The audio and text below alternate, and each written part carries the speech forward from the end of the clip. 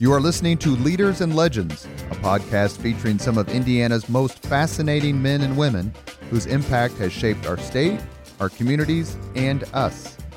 Join us as we discuss their imprint on our history. Leaders and Legends is brought to you by Veteran Strategies Incorporated, your local veteran business enterprise specializing in public relations, media relations, public outreach, crisis communications, and digital photography. My name is Robert Bain, Principal of Veteran Strategies, former Deputy Chief of Staff to Mayor Greg Ballard, and Communications Director for the Indiana Republican Party. I'm honored to be your host for our discussion. Thank you for joining us today on Leaders and Legends. We're with Ryan Vaughn, someone who has held numerous positions of authority, influence, and quite candidly, I don't know that anyone has done any of those jobs better than he has. Thank you, Ryan. It's a nice way of saying I can't keep a job. Well, you know, when you think about your contemporaries, right, and I think I'm about 10 years older than you. I'm 51, you're 40. And you think about the folks who you've worked with and whose orbit you've been in one way or the other. I just don't know that any of us our age, on the Republican side especially, think more highly of anyone than they do you, whether it's I talked to Okeson about you or Ballard or anyone, Dudich, all of our friends. You're just kind of universally like, okay, this guy has got it. And we appreciate your time. Well, that's fantastic and very kind. Happy to be here. Well, you currently helm, and I want to talk about sports first, and then we'll go back a little bit, the Indiana Sports Corp. It is one of the most impactful organizations in the city. Tell us a little bit about what it does and what you do. Yeah, the Indiana Sports Corp is a really special institution for Indianapolis. It was founded in 1979 and was actually the first sports corporation in the country. So the whole notion of creating an organization like this to attract sports organizations and sports events to your city didn't really exist in a specific, intentional way before that. And we were founded in 1979 really to address a problem that most major cities in America were having, which was this massive suburban flight and de-investment in the urban core, and sort of the fall of cities. And the idea was, the founding fathers, the Jim Morrises, Michael Brownings of the world, Ted Boehms came together and said, hey, we need a specific strategy aimed at revitalizing our downtown or keeping it vibrant because it's the core driver of our state economy.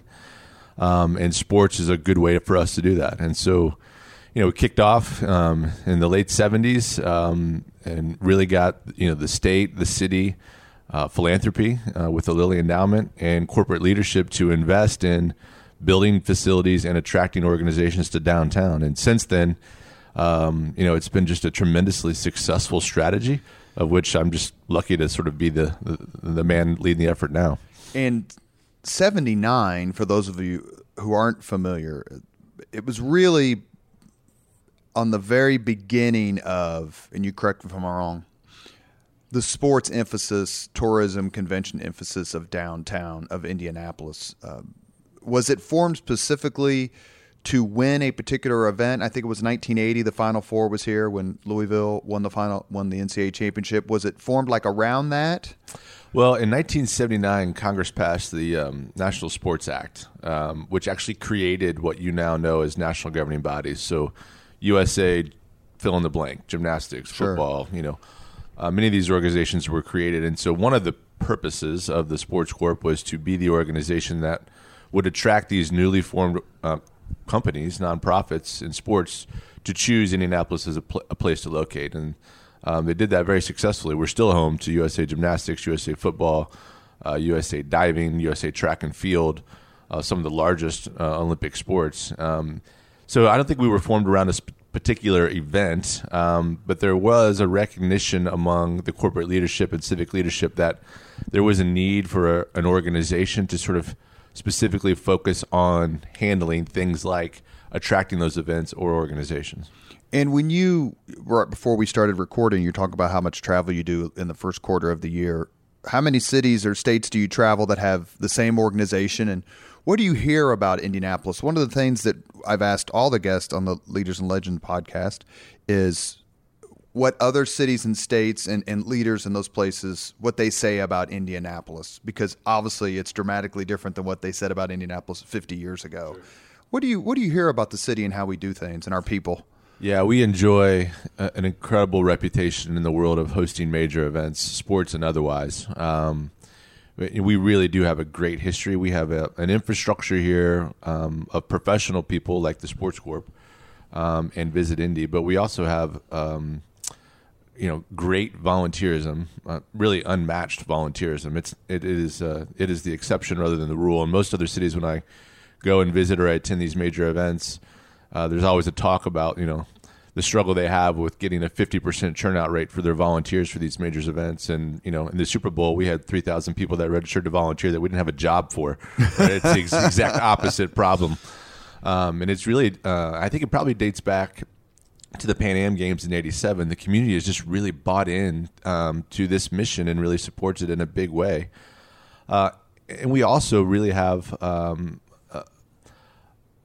the ability to work together that is uncommon in other major cities. The corporate, the city, the state, other philanthropy that come together to really rally around an event. In other cities, there's a lot of turf battles. When I went out to Dallas for the Super Bowl before ours, you couldn't get Dallas to talk to Irving, to talk to, they're different governments. They didn't like each other. They were constantly jealous of one another. The public safety didn't work well together. All those turf wars, none of that exists here. Part of that's the brilliance of Unigov, by the way. You only have to deal with one unit. But part of that is also, too, is just sort of the ethos of the Midwest and the way we work together, I think. Did you find, because I want to follow up on that, but before I forget, you talked about the Super Bowl. How much has the fact that, I mean, you'd have to be horribly cynical and jealous not to say that Indianapolis took the Super Bowl and put it someplace it had never been before, literally and figuratively. How much does that help you, or how much does it happen when you go to Minneapolis or Cincinnati or St. Louis where someone goes, Ryan, I came to the Super Bowl in Indianapolis and I simply can't believe what you guys did. How much does that help the image of the city? Extraordinary, really, really extraordinary. I mean, especially from a media standpoint, Final Fours, we'll have about 2,600 credentialed media from around the world. A Super Bowl is probably closer to 9,000, right? So these are people that, and you know this, and it's one of the biggest challenges we face as a community. It's very difficult to get people to come here who don't know anything about Indianapolis or Indiana, but once they do, they fall in love with it. And so having a moment where people were desirous and compelled to be here professionally because they were covering the Super Bowl was huge, because they were just absolutely blown away by it, and they still talk about it to this day. The Super Bowl is the most recent example, but I referenced the Pan Am Games.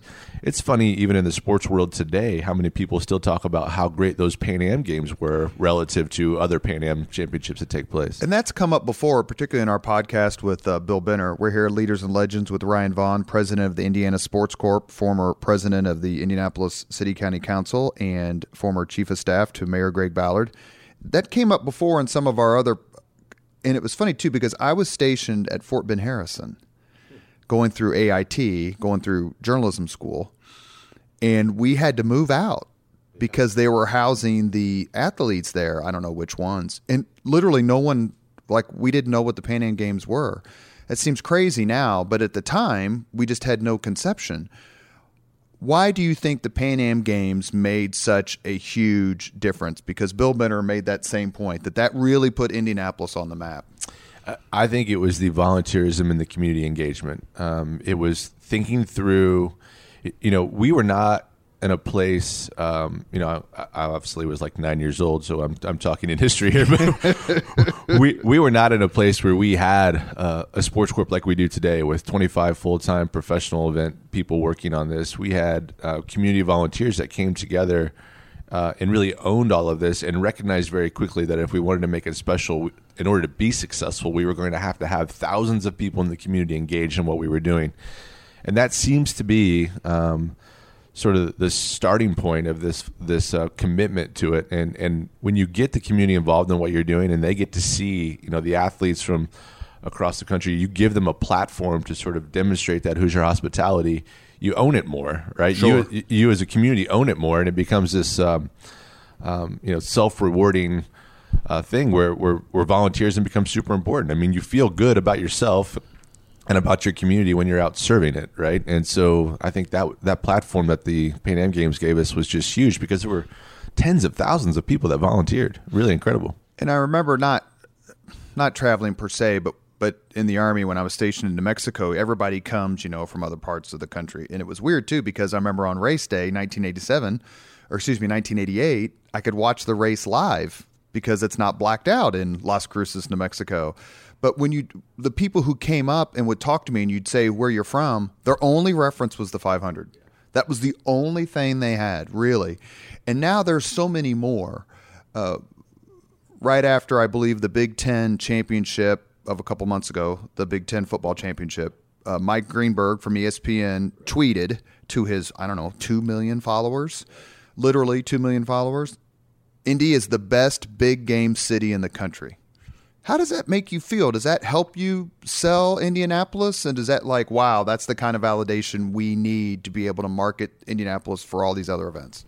For certain, it helps us sell the city. And that validation, it's actually part of our strategic plan is to find ways to seek that third-party validation that, we're arrived, we're the best, we can do it. Because you always want to fight with a little bit of a chip on your shoulder. And we're, you're battling the big boys in places like Orlando and Chicago and New York and LA and San Antonio. Yeah. And, Dallas, Atlanta. There's a lot of big cities out there, 2-3 times our size, competing right alongside of us for these events. And so whether it's fair or not, we always have to walk in with our resume and these third-party validations from people who experience all of these events in all these cities and say, look, we might not be your first choice sort of unconsciously, but after we sit down and talk to you about what we've done historically, trust us that you're going to have the best event you could possibly have in Indianapolis. And what's coming up? There's an unprecedented number of terrific events, really kind of starting with the Big Ten championship, football championship that's here every year for a while. But the next 5 years, talk about what's coming to Indianapolis. Yeah, it's really an incredible lineup. One of the daunting challenges I had when I started this job was it was post Super Bowl, right? I started 4 years ago. Super Bowl was in 2012, and everyone was saying, "Okay, Ryan, welcome aboard. What's next?" And there's not a whole lot of what's next when you've just hosted a Super Bowl. Well, and you also had to follow Allison Malenko, right? If memory serves, which is still following. We'll ever be following Allison Malenko. She's singularly talented, that's for sure. Yeah, absolutely. But yeah, the answer to what's next is everything. Candidly, we'll be hosting the 2021 NBA All-Star Game, followed 6 weeks later by the 2021 Men's Final Four, followed several months later by a Big Ten football championship. 4 weeks after that, a college football national championship, and a few weeks after that, men's Big Ten basketball tournament. So collectively, those 5 events in 13 months. Are going to have equal to or greater impact than the Super Bowl had from an economic impact standpoint. And so really exciting. Some of these events are very new to us. College football we've never hosted. Some we haven't hosted in a long time. The NBA All-Star Game, the last time was 1985. And some we're fortunate enough to sort of be on the regular calendar for with the men's Final Four. So really, really great stuff. So I'm someone who doesn't understand or finds it infuriating that we spend all this money on sports and all this money on downtown, and why aren't we spending money on X, Y, and Z? What's your... So you're a city councilor. This is the rules you play. It's possible. Or I could be a senator or rep from, Kosciuszko County or something. But I've said this in every podcast, I think, so I'll say it very quickly. When I was a kid, I was born in 1967. I only came downtown to watch Dick the Bruiser. There was no other reason to come downtown in the 1970s. I lived downtown. You see kids, parents, bikes, dogs, strollers. It's phenomenal how much it's changed. But there are still people who say, why do we spend all this money on sports? We don't get anything from it. It's just a plaything for millionaires. Why aren't we filling potholes and hiring cops? Your argument would be? Yeah, so from just a preliminary matter, there's 81,000 people that work in the hospitality industry in Marion and surrounding counties. So, that whole industry has existed and grown substantially because of the investments we made 40 years ago around sports. Hosting major sporting events has brought the city national, global attention in a very positive light. It's literally physically redeveloped our downtown in a way that's vibrant and connected. So, I mean, you can go from any of these major stadiums to all of these hotels. I mean, go back to 1979. How many hotels were downtown? One is the exactly. Answer. Yeah.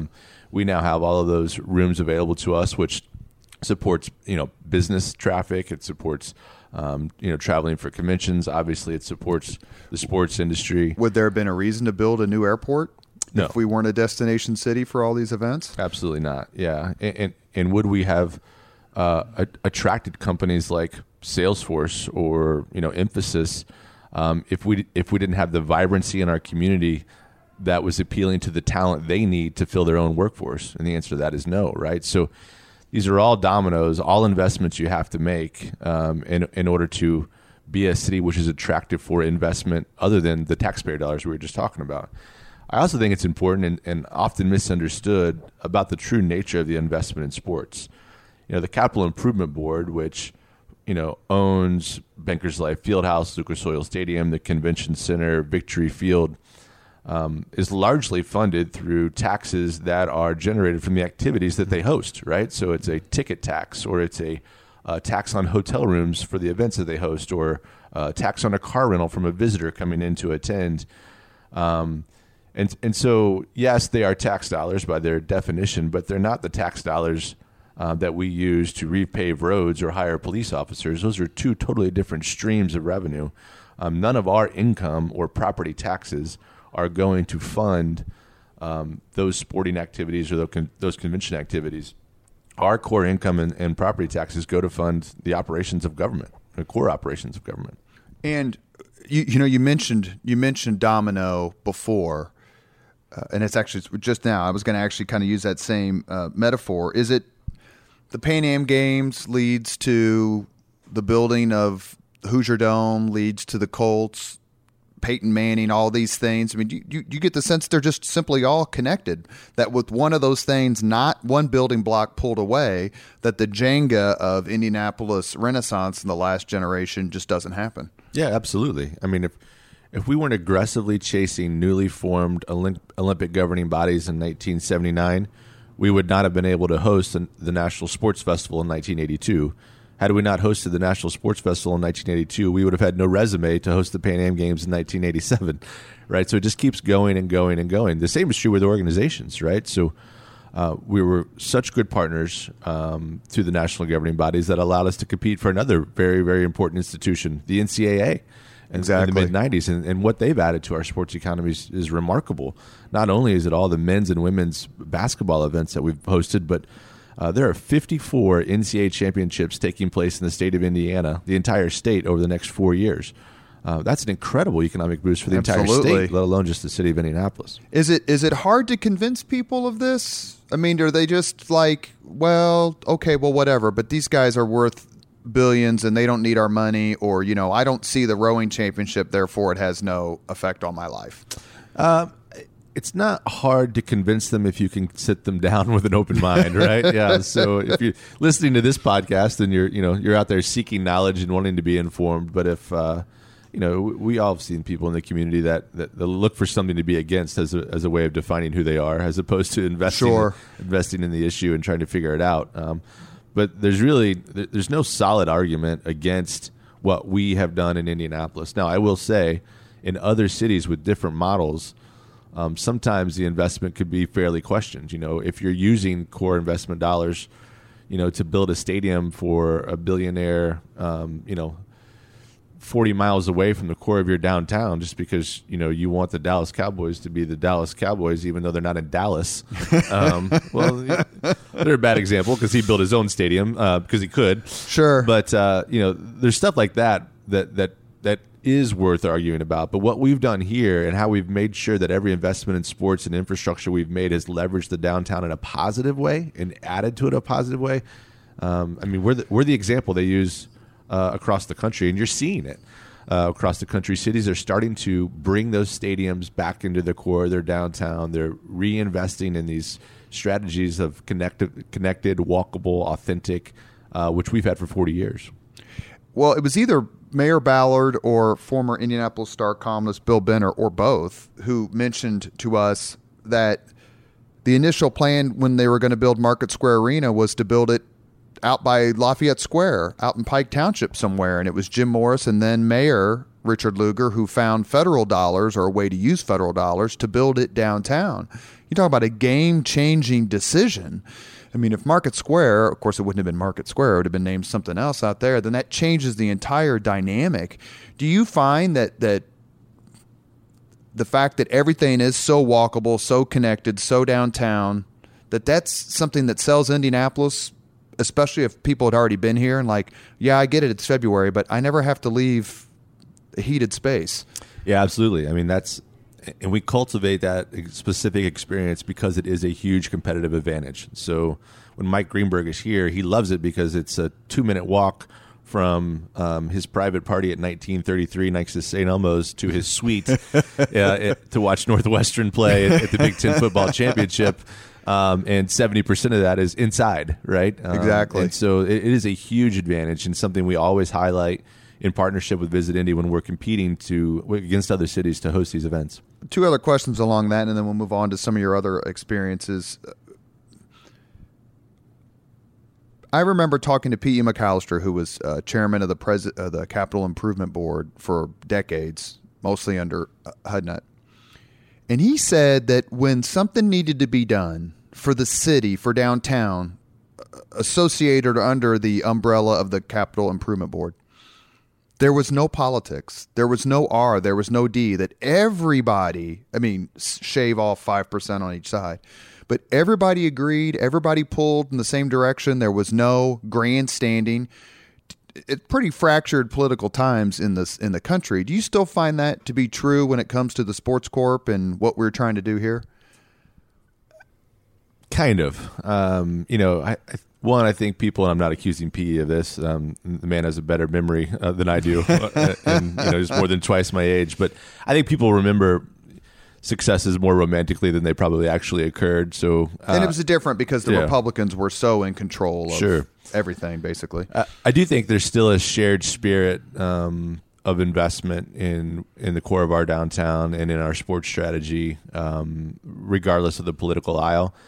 It just occurs differently now, I think. I think it's, candidly, I think the quality of our elected officials was greater then, from an understanding standpoint of how these things work and why they're important from an economic standpoint. And so I think the people that still appreciate that, still work hard on it, both from them and now, work together to get stuff done. It just happens either more quietly or it's just harder. But yeah, I still think it gets done. What does Indianapolis project out 10 years or after the 5-year run that you're about to have that you described a few seconds ago? What does Indianapolis need to do better to continue this incredible streak of victories? Do you look, we need to think about this, or man, we need to do this better, or hey, San Antonio's doing this. Let's figure out how to do what they're doing. Yeah, I worry about soccer in a big way. It's such a growing sport. We really need to support the growth of soccer in Indianapolis, and whether that's with the current Indy 11 proposal and investing in that and building it out, I think that's going to be really important. Our success and Visit Indy's success, we're tied at the hip. We need one another to be successful in order to sustain all of the retail and entertainment amenities downtown. So when I'm not having a major sporting event, the folks at Visit Indy need to have the NRA in town. Sure. So that there's a constant flow of business and a capacity there to build new hotels and reinvest in the ones that we have, for sure. I think we need to. People don't appreciate how bold of a city we were for 30 years. They look at us as sort of this city stuck in Indiana in the middle of the Midwest. It's very conservative, all of which was true, but we were actually very progressive in the way that we attacked some of these policies around sports and around investment. And I think we need to adopt a little bit more of that and own it. So whether it's leaning into things like esports. They're getting really aggressive with whatever the future of the downtown mall looks like. Continuing to invest in public transit, really focusing on quality of life of the surrounding neighborhoods of the core of our downtown. All of that just needs to be really elevated, and people need to sort of really, I think, just kind of look way out there and be on the bleeding edge of what's coming, as opposed to, I feel like we took our foot off the gas a little bit on some of these issues. Will we ever reach the boldness level of building a stadium with no team? Well, I mean, we have a soccer team. We can't seem to build a stadium for it. So, well, they're trying to make it happen. In full disclosure, I've done the PR for Ursal and Indy 11 on a few things. So, I think they're making as good a push as you can possibly make at this point. No, I agree, and I don't know. I think that's just a question of leadership going forward. Who's going to make that push, and what's it look like? And even the discussion of building a stadium without a team, that was really a discussion about expanding the convention center, right? Exactly. And so it was a discussion about benefiting the entire city year round, not specifically about luring the Colts. And so I think as long as people have that mentality of what's in the best interest of the city that can be sustainable and grow, then you have that foundation upon which you can be bold in the way you work. One last question before we move on, and it's going to serve as a bridge. Hopefully we're working in reverse chronology for your career, so forgive me. You're listening to Leaders and Legends podcast. This is Robert Vane sitting down with Indiana Sports Corp President Ryan Vaughn. When you hear, and I heard it when I was in the mayor's office, and you heard it when you were in the mayor's office and probably in other places, we can't do everything for Indianapolis, which is heard all the time in the State House, in the media. You say, we're not asking you to, right? Let us do it for ourselves at the State House. I mean, this notion of local control, it's like a peacekeeping missile, right? This is not real, okay, right? If they would unlock the revenue streams and diversify them for the cities and give them the autonomy to create their own destiny, sure, some would fail, but some would, like Indianapolis, really succeed, I think. The revenue streams for the city from a government standpoint are very prescriptive, and there's very little dollars for us to do initiatives that we would like to do on our own. So, and I also say, it's just not true, right? I mean, there are 22 donor counties, and when I say donor counties, 22 counties in the state of Indiana that contribute more to the state of Indiana than they get back. And actually, Indianapolis and Marion County is number 2 on that list. The poor folks from Evansville down there are our number 1 contributors for some reason. But and people don't realize that Indianapolis throws off a lot more than it takes in. Absolutely. And candidly, the challenges we face are all different. I mean, we're 400 square miles, but at this point, we're almost entirely urban. And the rest of the state, most of the rest of the state, is very rural, and so. We need a different path. We need our own autonomy in order to continue to be successful. The first Monday in November 2007, you were running for re-election, if memory serves, as a member of the City County Council. And if I had told you, you know what, Ryan, in about 5 years, you're going to be chief of staff to Mayor Greg Ballard, your response would have been, knowing that I don't drink alcohol, by the way, your response would have been... no way. Are you kidding me? Right? I mean, I'm assuming this question, even though it's that day and time, is me not knowing that he was going to win, because I didn't believe he was going to win that night. He appeared on the podcast, and he was his amazing self. And I told him flat out, I didn't think you had a chance in hell. Like, I thought he was going to get clobbered. I was the comms director and communications director at Indiana Republican Party. I helped him because he didn't have any money. I thought he was going to get lit up, and it was Kyle Walker, political genius that he is, who told me about 2 weeks out that he thought this guy had a chance. Thought the council was going to go Republican for sure, but thought that Ballard had a chance. And I just remember going, you can't be serious. And I was working Channel 8 that night, and was working with Shella and Toby McClamrock and Susan Williams, who, as I recall, used to be president of the Indiana Sports Corp. And we were all just stunned. As someone who's very well versed in politics and as an former elected official, tell us about that night and kind of what you thought was happening in the city that led to the probably the biggest upset in Indiana political history.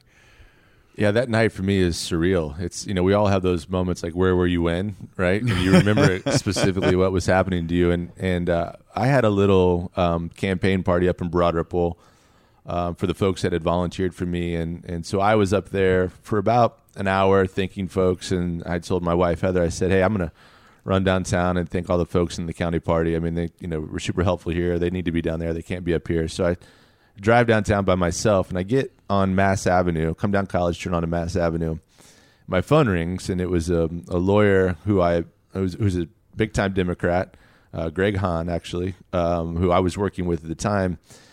And he says, Ryan, hey, I just wanted to call and congratulate you. He's giving me the whole, spiel, like, great job. You guys did an incredible thing. And I said, I know this is going. I said, Greg, thank you very much. I said, the district sort of leaned Republican. I certainly enjoyed an incumbent advantage. I said, we worked hard. And he just interrupted. He goes, Ryan, I knew you were going to win. I'm talking about the mayor's race. And I said, Greg, what are you talking about? He goes, I just left Democrat Party headquarters. You guys won the mayor's race. And I said, are you me?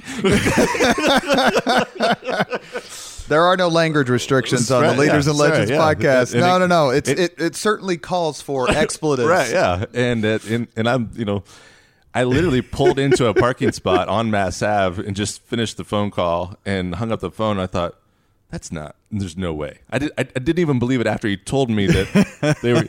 So I drive back down. I finally get to the Murat at the time and walk in, and I'm walking in as Greg Ballard is walking up behind Carl, and I stand next Carl to Brizzi, former Marion County prosecutor. And I walk in, and Mark Fisher is standing by the bar. And I walk over to Mark, and I get a drink. I go, "Is this about to happen?" He goes, "Yeah, I have no idea what we do now." There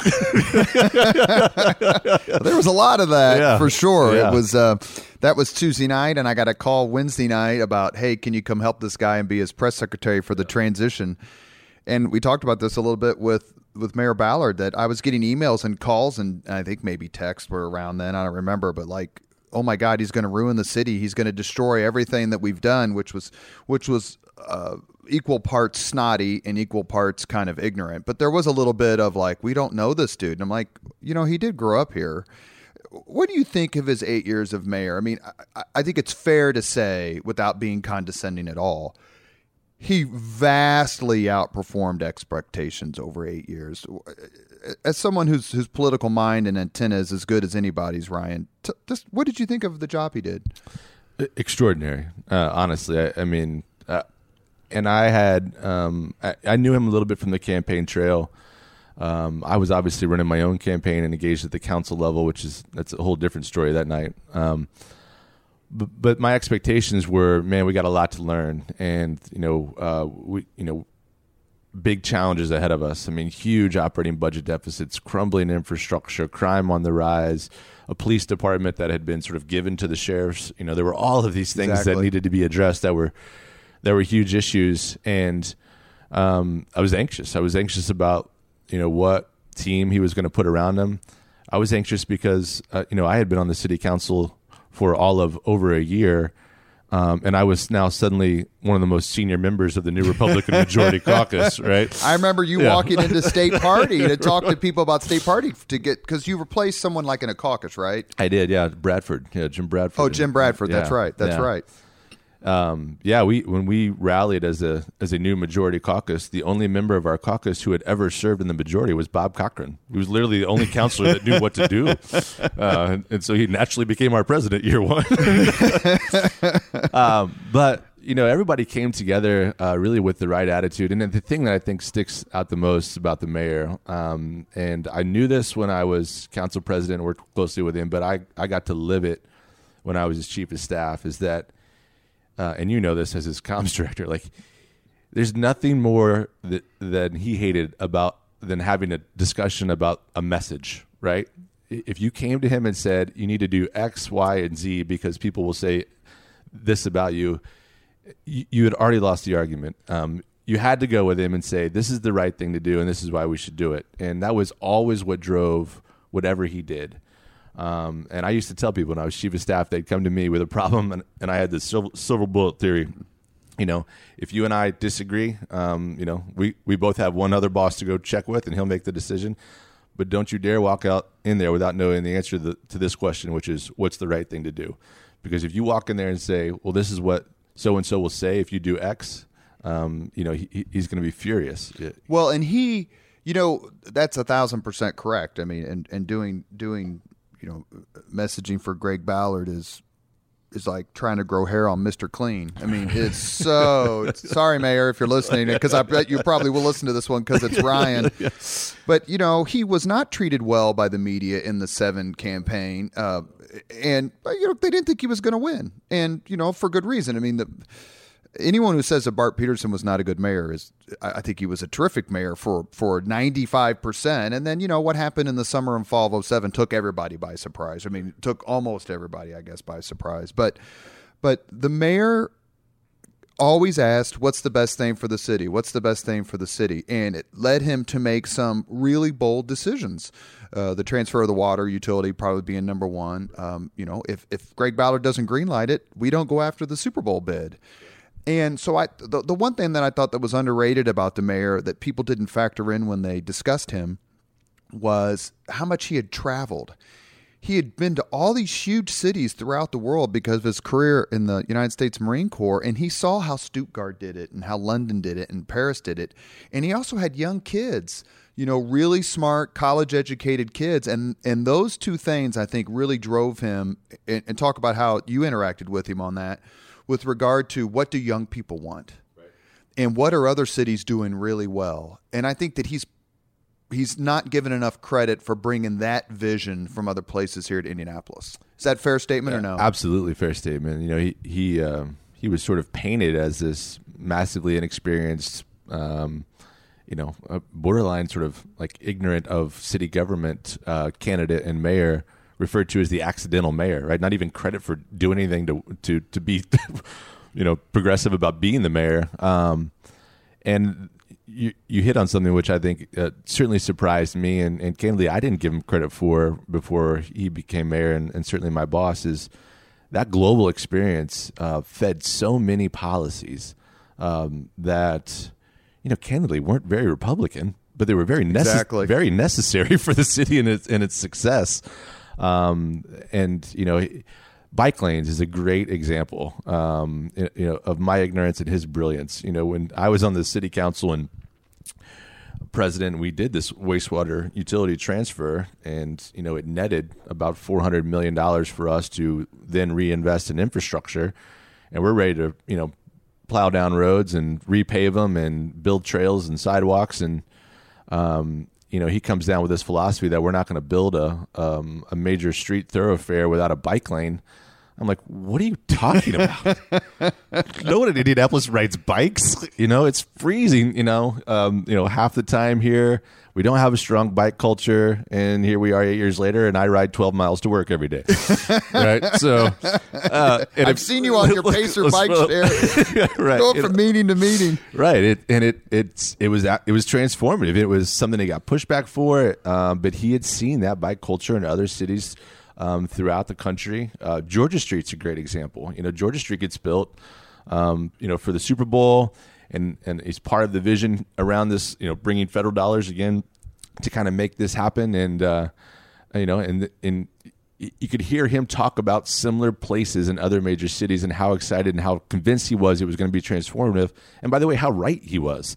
It was, the home of the Super Bowl Village, which had never existed in a Super Bowl before, is now a required element of every Super Bowl after. Yeah, Benner said that. So you completely redefined what's expected of cities when they host Super Bowls. Yeah. It actually reminds me of a phone call I had with the mayor, too. When I was chief of staff, he was traveling overseas. He was in Barcelona, and he was standing on the street that Georgia Street was basically modeled after. And he was there receiving an award for an Innovator of the Year award.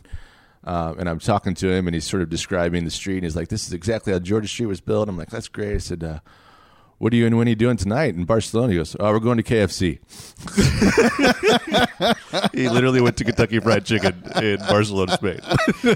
Yeah, the food bill for the Ballard administration wasn't particularly high. But that's what I loved about him. He was like every guy you know and every guy you want to hang out with, but he was also so sharp and so innovative in ways that you wouldn't expect. And people would, I would say this, his re-election in 2011, to me, is more impressive than his election in 2007.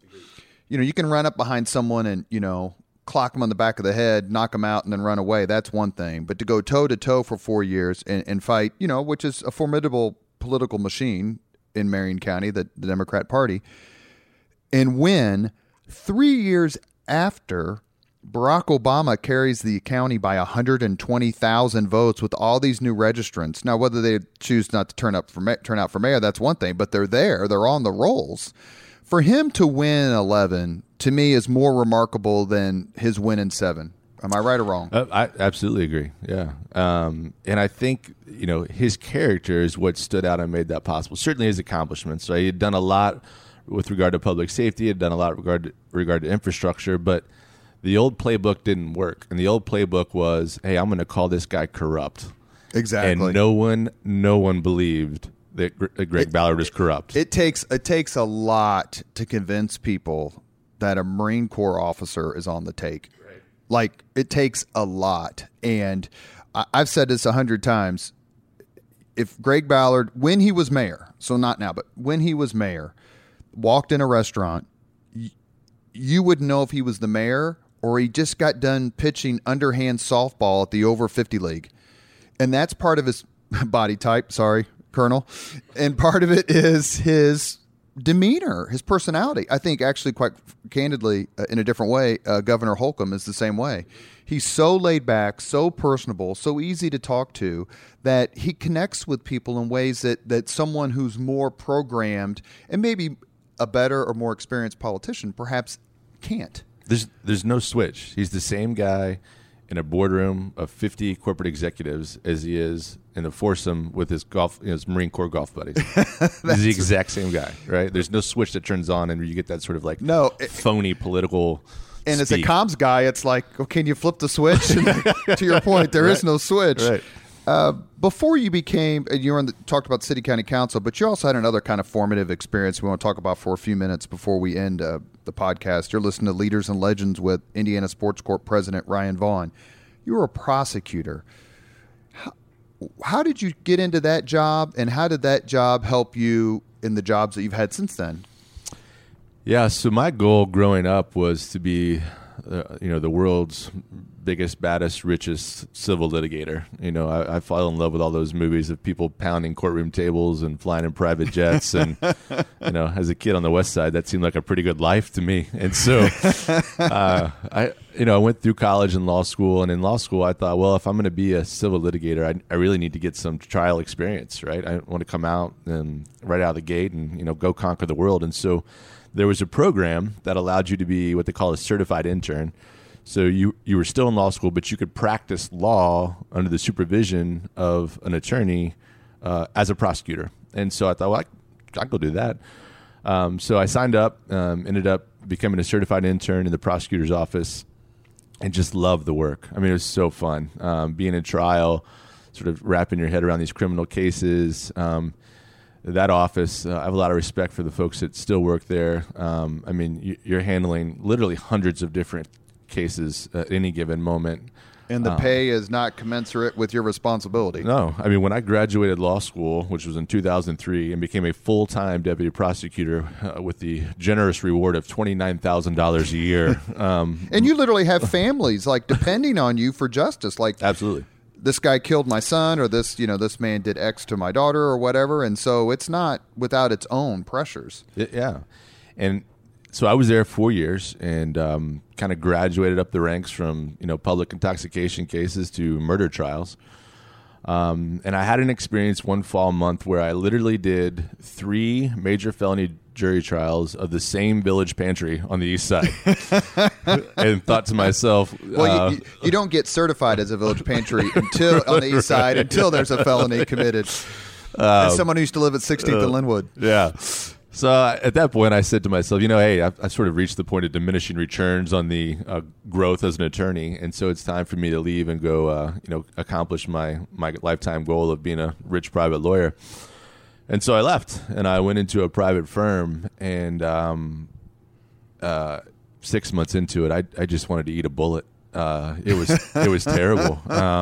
Just boring, or just not the reward that you thought? Two things that I've discovered about me that experience taught me that have really guided every decision that I've made professionally going forward. The first was I went from having 90 major felony cases that I was working on at any given point to working on 2 construction litigation cases for a year straight. And so I was much, much happier trying to spin as many plates as possible, being confronted with different fact patterns, moving quickly, sure. Being in court than I was stuck behind a computer, reviewing documents, doing discovery. I need to be busy with a lot of things at once, as opposed to just solely focused on one at a time. And I'm better professionally when I'm doing that. The second, and this is really the one I think has been the most instructive for me, is I didn't appreciate while I was a prosecutor how emotionally rewarding that experience was for me until I couldn't do it anymore. Really? There was something about, sort of serving the community, feeling like you were chasing justice, sticking up for these families. That's really the moment the light bulb went off for me that, hey, I've got an actual heart and passion for community service here that I've got to find an outlet for. And so, I called then elected prosecutor Carl Brizzi, and I said, look, I need that again. Like how at this point in my life, I wasn't at all involved in politics. I was just practicing law, trying to get rich. I called Carl and I said, hey, I need that. Is there, are there cases I can take on the side? Is there a way I can help? He's like, Ryan, that's illegal. You should know that. I said, oh, yes. He goes, you're at the track that's right. that day at law school?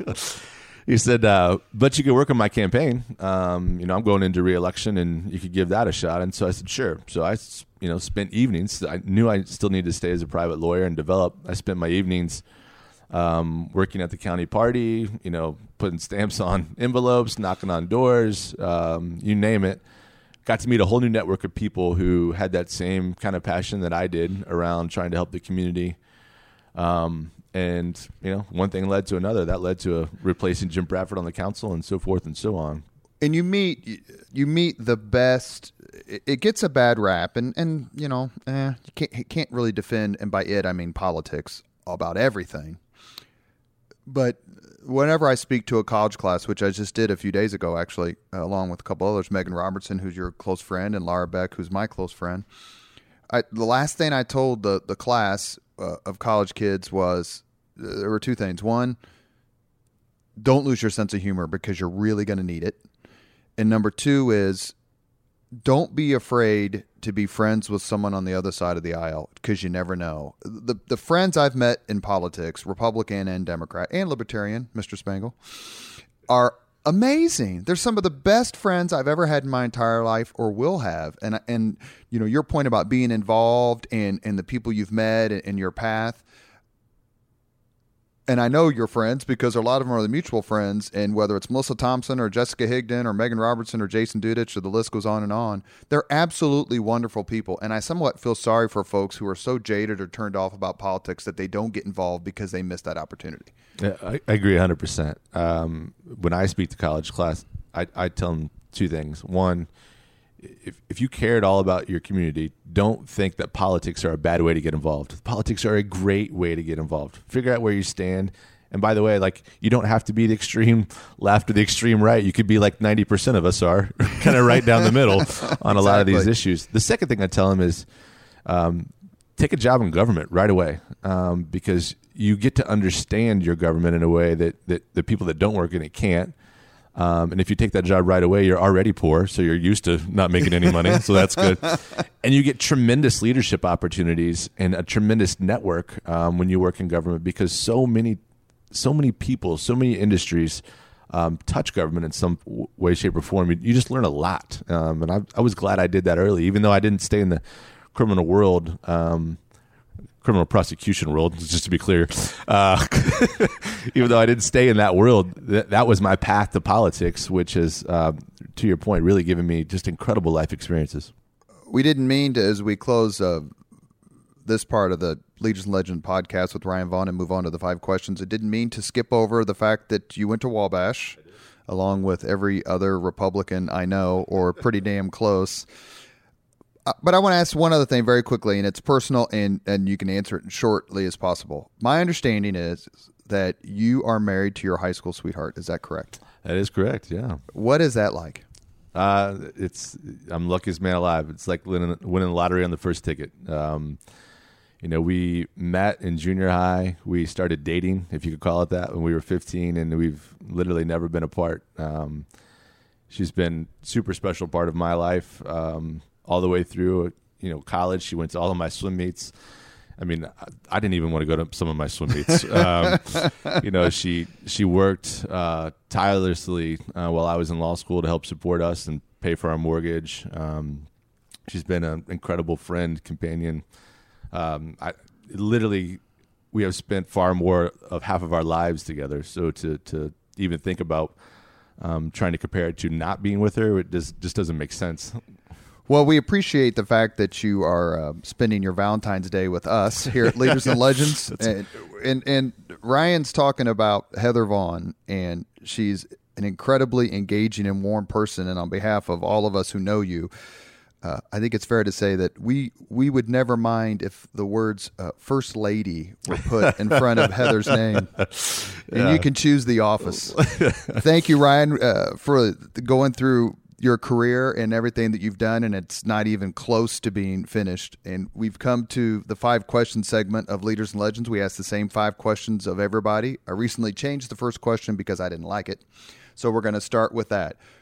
First question of the 5 questions, Leaders and Legends podcast. What was your first job? First job was a lifeguard. I also, at the same time, was a Blimpie sandwich artist. You weren't Blimpie in those little red shorts, though, were you? Yeah. Yep, off of out Speedway, Blimpie sandwich artist. Because you grew up on the west side, went to Ben Davis, I recall. Is that Yep. correct? And I grew up on the east side, and we thought everybody from the west side was basically one step away from juvie, which is interesting because juvie's on the east side. That's right. The second question is, what was your first concert? MC Hammer, opening act, Vanilla Ice. About 1990? Yeah, I have no idea what it was, but that is unfortunately true. So is it more impressive that Heather stayed with you through that than all of these meetings in law school? I actually then saw Vanilla Ice for a second time for a $5 cover at a bar in Texas about 6 years later.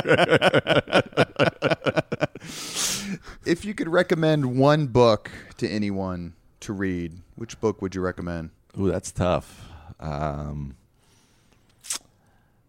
That's real tough. I think my favorite book is probably still Seabiscuit. Oh, really? Why?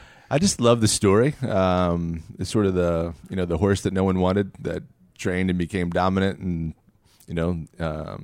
that time in the country when the economy was terrible and people were starving, and how they sort of rallied around Seabiscuit, and then he of course is tragically injured, and they write him off for a second time, and he comes back and beats man of war. It's just, to me, it's just a constant sort of fall down, get back up story, and it reads really, really well. I just thought it was great. That's a great choice. Is the movie as good as the book? Never, right? Yeah, the book is fantastic. Yeah. If you could witness any event in history, like be there when it happened, which event would you choose? That's already happened, or that any event in history that's already happened. And be there, by that I mean not watch on television, but actually be in the room, on the street. Yeah, I think I would like to watch everybody sign the Declaration of Independence. I mean, that's a pretty cool, seminal moment in world history, let alone American history. And just sort of hear the discussion and the thoughts and arguments that went around, why those particular principles were adopted and why these men were so focused on making it a reality. And you forget what they put on the line. Like, they all knew they would get hanged. Absolutely. If they lost. Yeah, they were committing treason. If you could, last question of the 5 questions, if you could have dinner with anyone in the world for a couple hours just to chat, who would you choose? Whom would you choose? My wife, I think. Yeah. That's Greg Ballard's answer. Is it? Yeah. It's tough. People get busy to carve out time and spend time with your loved ones. If we're asking about famous people, we should just have a disclaimer. You can't choose anyone you're related to, because the Mayor Ballard thought about it for 30 seconds and he goes, "Okay, Winnie." That's an interesting question. I always feel like I've learned something really special when I am listening to Mitch Daniels talk. And I think if I could just have 2 hours one-on-one with Mitch and get his thoughts on leadership and government and civic duty, I just find him incredibly insightful. Well, I would imagine that he's going to be an answer to that question more than once as we continue on these podcasts. He's probably the best communicator I've ever seen in person, for sure.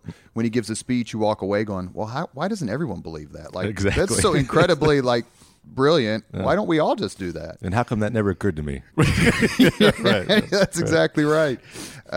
It would be unfair to call Ryan Vaughn the best leader of his generation in the city, because he's quite simply one of the best leaders in the entire city, regardless of generation. We all look up to you. We're all very happy for your success, and we're looking for more. Thank you very much for joining us today on the Leaders and Legends podcast. Well, I appreciate it, and I'm sure the mayor said this because I know he believes it, and I believe it too. But all of the success that I've had personally or professionally has been a result of just a great network of people like yourself and all those folks that you mentioned that have just been supportive and encouraging. And so I'm blessed to be here, and hope not to let you guys down. Thank you very much. We'll hope to have you on again. Thank you. Thank you very much for listening to Leaders and Legends, brought to you by Veteran Strategies Incorporated.